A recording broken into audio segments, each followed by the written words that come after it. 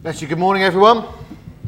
It's good to be here. For those who don't know, we are going on a bit of a journey at the moment. We've been thinking of what it means to build. And I myself now have got to have a bit of a test of the different things we've looked at. But the first thing we thought about, how do we build love? How do we build a love to the community around? And we talked about what that meant. James then came and preached on what it means to build up our younger people, to give them a place, a purpose, a knowledge of God's love, how we get alongside them. Then after that is how do we build up other than, we call it older generation, but other than young people. So much focus on young people, but what gifts and skills do we have in so many different generations within our own church building? Then the week after that, Michelle Hayway spoke, and she spoke on how we build space. How do we build space in our lives for God? We're so busy. How do we build space? And this week, I think I've got them all.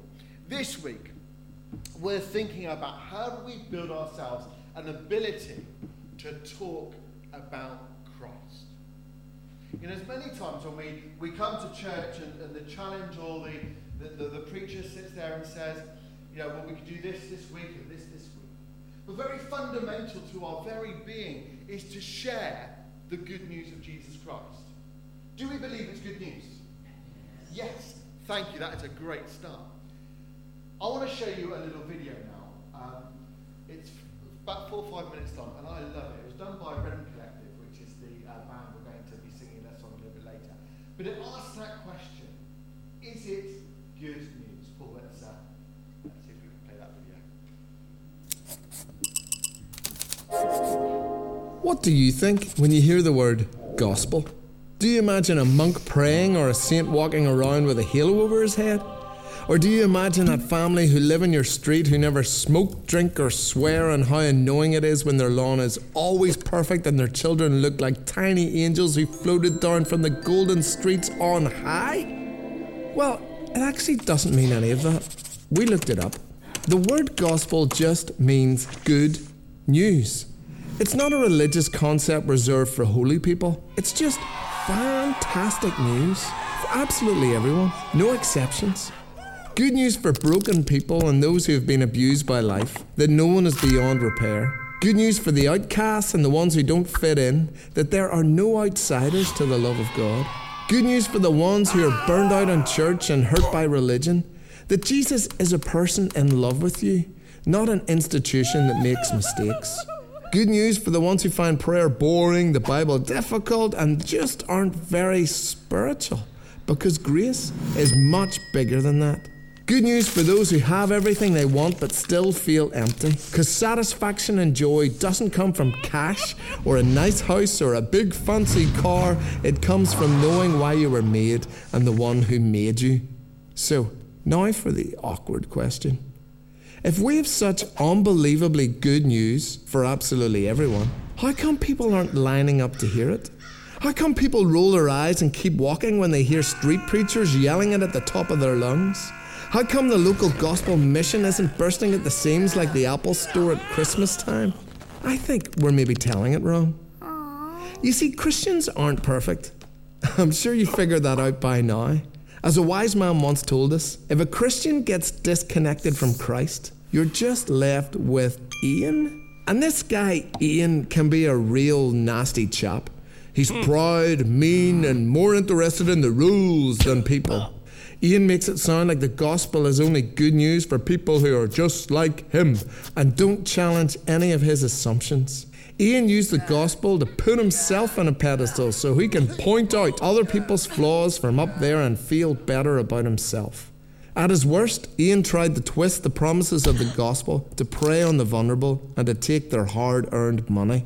And Ian even had the audacity to turn the gospel into campaign slogans and political propaganda to gain power for himself. We need to wrestle the gospel back off Ian and make it sound like good news again. Because if it doesn't sound like good news, it isn't the gospel and it isn't Jesus. You see, if religion doesn't lead you to Jesus, then it's a train you don't ever want to get on. It's just not enough on its own. We need to reclaim some of the amazing things that Ian has hijacked and make them gospel again. Things like the word evangelical. Now, don't be scared. This word is not political ammunition. It's not a pre-warning of an impending sales pitch. It just means carrier of good news. Isn't that beautiful? We don't have to peddle a religious product or bang the drum of any political party. We just carry good news without agenda. You see, here's the human problem. We are all aching for real, meaningful, joyful life. But let's be honest, none of us have found it on our own. Life is not some philosophical idea that's always out of reach. It's a person, and he is reaching out to us. You may have heard the saying that the world will never understand the good news until they understand the bad news. But in a world so filled with bad news, fake news, tragic news, I just don't know if that's true anymore. I don't know if they can hear it. It's not that we don't believe in the problem of sin and the brokenness of humanity, but friends, we have a way better story to tell. We have a cross, we have a resurrection, we have a coming king, we have a rescuer and a saviour who can put all things right. We are telling the story that Jesus is and always will be the real good news. That idea might be too simple for some or too naive for others, but that's the amazing truth. That's the gospel for absolutely everyone, including Ian. Yay! And that's good news worth sharing. Great little film, isn't it? Good news worth sharing. Paul, could I have the PowerPoint up, please? And if you could click on the live slide, and then I should be able to control it. Good news worth sharing. So the question, I suppose, then comes back to that we could ask is, how? How do we share that good news? We've got a story to tell. We've got a message to proclaim to the world that we shouldn't hide away. Now, I've chatted with several people this week, and sometimes, let's just take an example, Facebook. We're happy to share the things that we know won't kind of upset anybody. But when it comes to the Christian things and such like, we kind of sometimes struggle to share them a little bit. We kind of wonder what people's reactions are going to be. How will people respond? But actually, we need to know we have amazing news to tell the world. How are we going to do that? Well, I want to offer one little suggestion. We've had these for some time now as a church. They're great little cards that help tell the Christian story. And they've been hiding a little bit in my office, not for any particular reason, but I was fed up with them being in my office.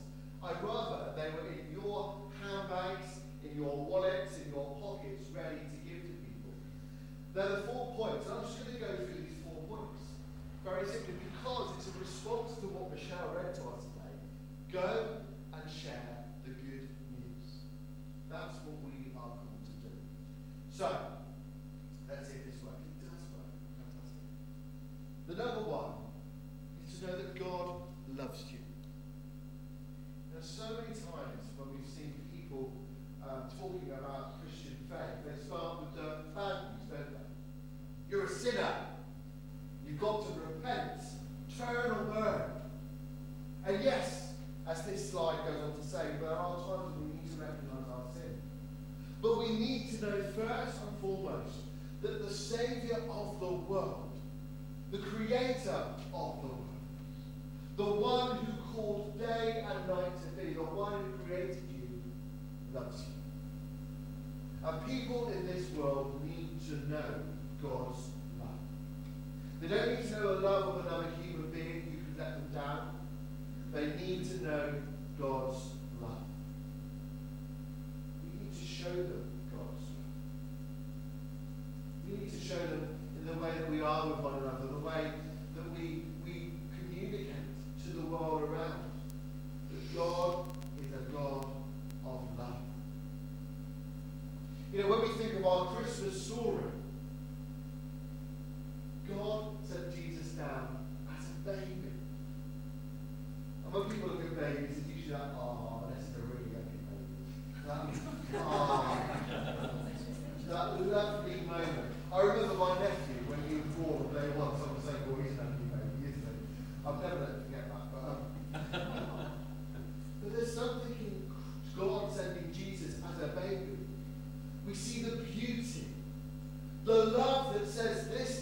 child. This is my fragile, newborn child.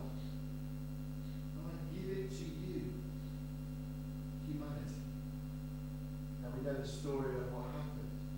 But that's love, isn't it? And this world needs to know that that same God who sent Jesus loves them still. The people who are out protesting this week, they need to know God's love. The people who weren't protesting, they need to know God's love. The leaders of this world need to know God's love. The people of Soul Touch. I was amazed this week. I was on a Facebook group and a chat which was saying, what can we improve about Soul Touch? They need to know God's love. That actually any improvements they make, yes, might be lovely. But the real improvement this community, this town needs to know is God's love in their lives. And how's that going to happen? Is it going to happen by a thunderbolt in the sky? Is it going to happen by leaflets being dropped through the door? No. It's only going to happen if you and I tell people of God's love. We need to know God's love. The second thing, this little booklet you can take, says, is that very thing that some people want to start with. But to recognise, and yes, I've been criticised many times in this church that we don't say sorry enough. We don't say that we've done wrong enough, and I accept that. But as part of our faith together, we need to recognise that I have sinned. That I've done things wrong. I was spoken before that sin is, don't think of it as a conceptual thing, but something that gets in the way of our relationship with God. I have sinned. So often, it's not I have sinned, but it's you have sinned. Because we like to point out everybody else's wrongdoing. They did this. They did that. Do you know the point of the personal relationship with Christ is not to point out other people's mistakes, other people's sins. But it's to recognise where in our own lives there are things blocking us from a true and right relationship with God. You know, I love that moment in the New Testament where Jesus with his friends at the Last Supper, Judas, some translations says the disciples, but in Matthew's, it says, Judas says, surely not I, God, I'm not the one who sinned. You know, sometimes we're like that. Well, Tim spoke about sinning today. Surely not I, for I am Ian. I am the one who that does not count for. The part of accepting God's love is accepting that we've done things wrong. We don't need someone to stand at the front of church on Sunday for us to know that. We know it. We know day by day in our lives there are things that get in the way of our relationship with God. But when we go and tell the good news of people, we need to say, do not worry. Because the next thing. Because Jesus died for me. Jesus died for me. It's an amazing love. It's an amazing thing in which this world has to get their head around. That Jesus was here for each one of us. You know that parable, well not a parable, the story in the New Testament where friends take their ill friend on a sheet and they lower through a roof.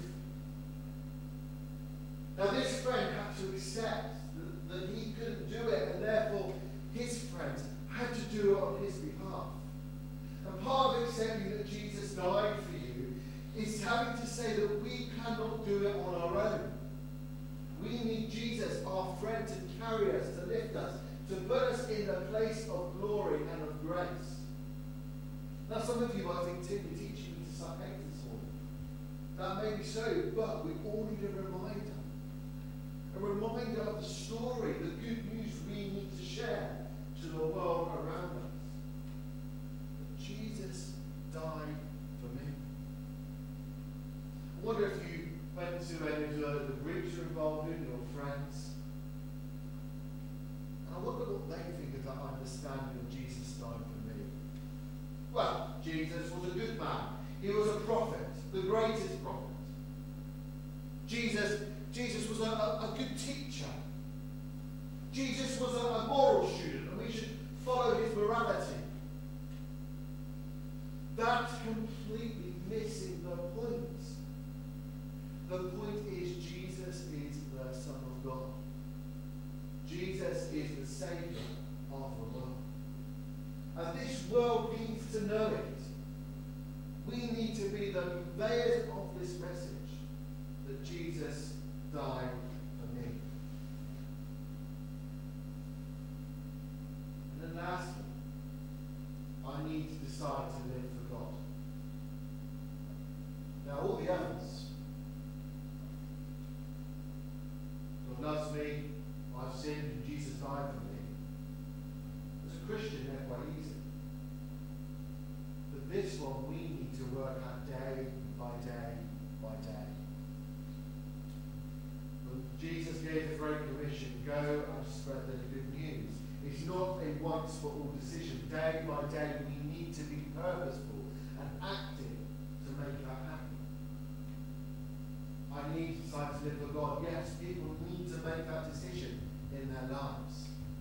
They need to accept Christ as their Saviour. We need to be the ones who share that message. But we too, day by day, need to decide to live for God. You know, we can be the backseat Christians if we want to. Just letting everybody else doing everything, and we'll get on with it, and we'll just go along for the ride.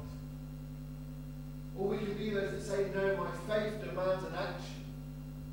I need to be active in how I tell others of God's message of love, forgiveness, and redemption. We too have a choice day by day to make. And that's why I put some of my Saturdays on the covers as well on the table around there. Because how good it would be if we could take some of these this week and just be praying about who can we share this very simple message with. It's a very simple but earth-shattering message. And why do we do it? Because of the reading that we have today. Go. Don't say sit on your backside. Go. Share the good news. Go baptize them. Go help them know that God loves them. That's the very being for us to be here. Not to just be content with what we have, but to be challenged that God asks us to go and to share the good news of Christ. Let's not be like Ian's that use the good news to bash people over the head. I know it. But let's not be in somewhere in the middle that says it's bad what Ian does, but I can't be doing what God asks of me. In the next few months here at church, Alpha starts on the 11th of September. There are invites for you to take and to invite people along to Alpha. An introduction to the Christian message. An introduction to the hope that Christ brings. Now this has not been a normal sermon, and I recognise that. And you can come and tell me off later. But first, we can't be content with just sitting down and letting other people do the work. We can't just be content with going, well, there'll be some people who go and give the good news of Jesus Christ.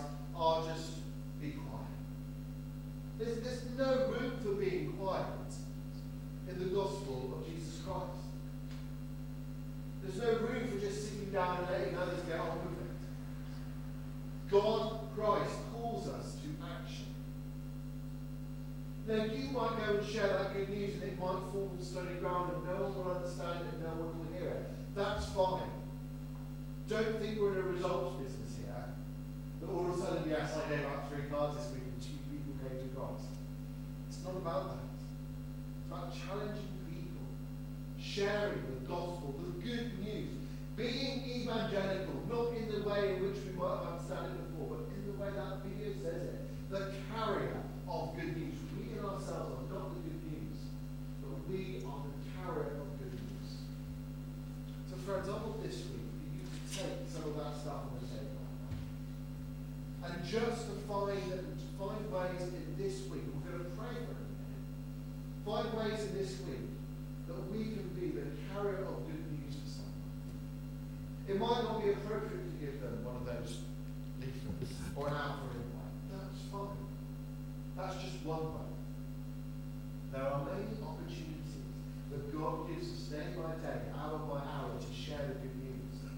Maybe our prayer is that God will open our eyes, will help us to see the opportunities that He's given us. I'm going to pray the prayer that's on the back of this prayer, this leaflet, and hopefully that may be just we need to once again recommit ourselves to what God is doing in our lives. Let me pray. Dear God, thank you that you love me and that you have a good plan and purpose for my life.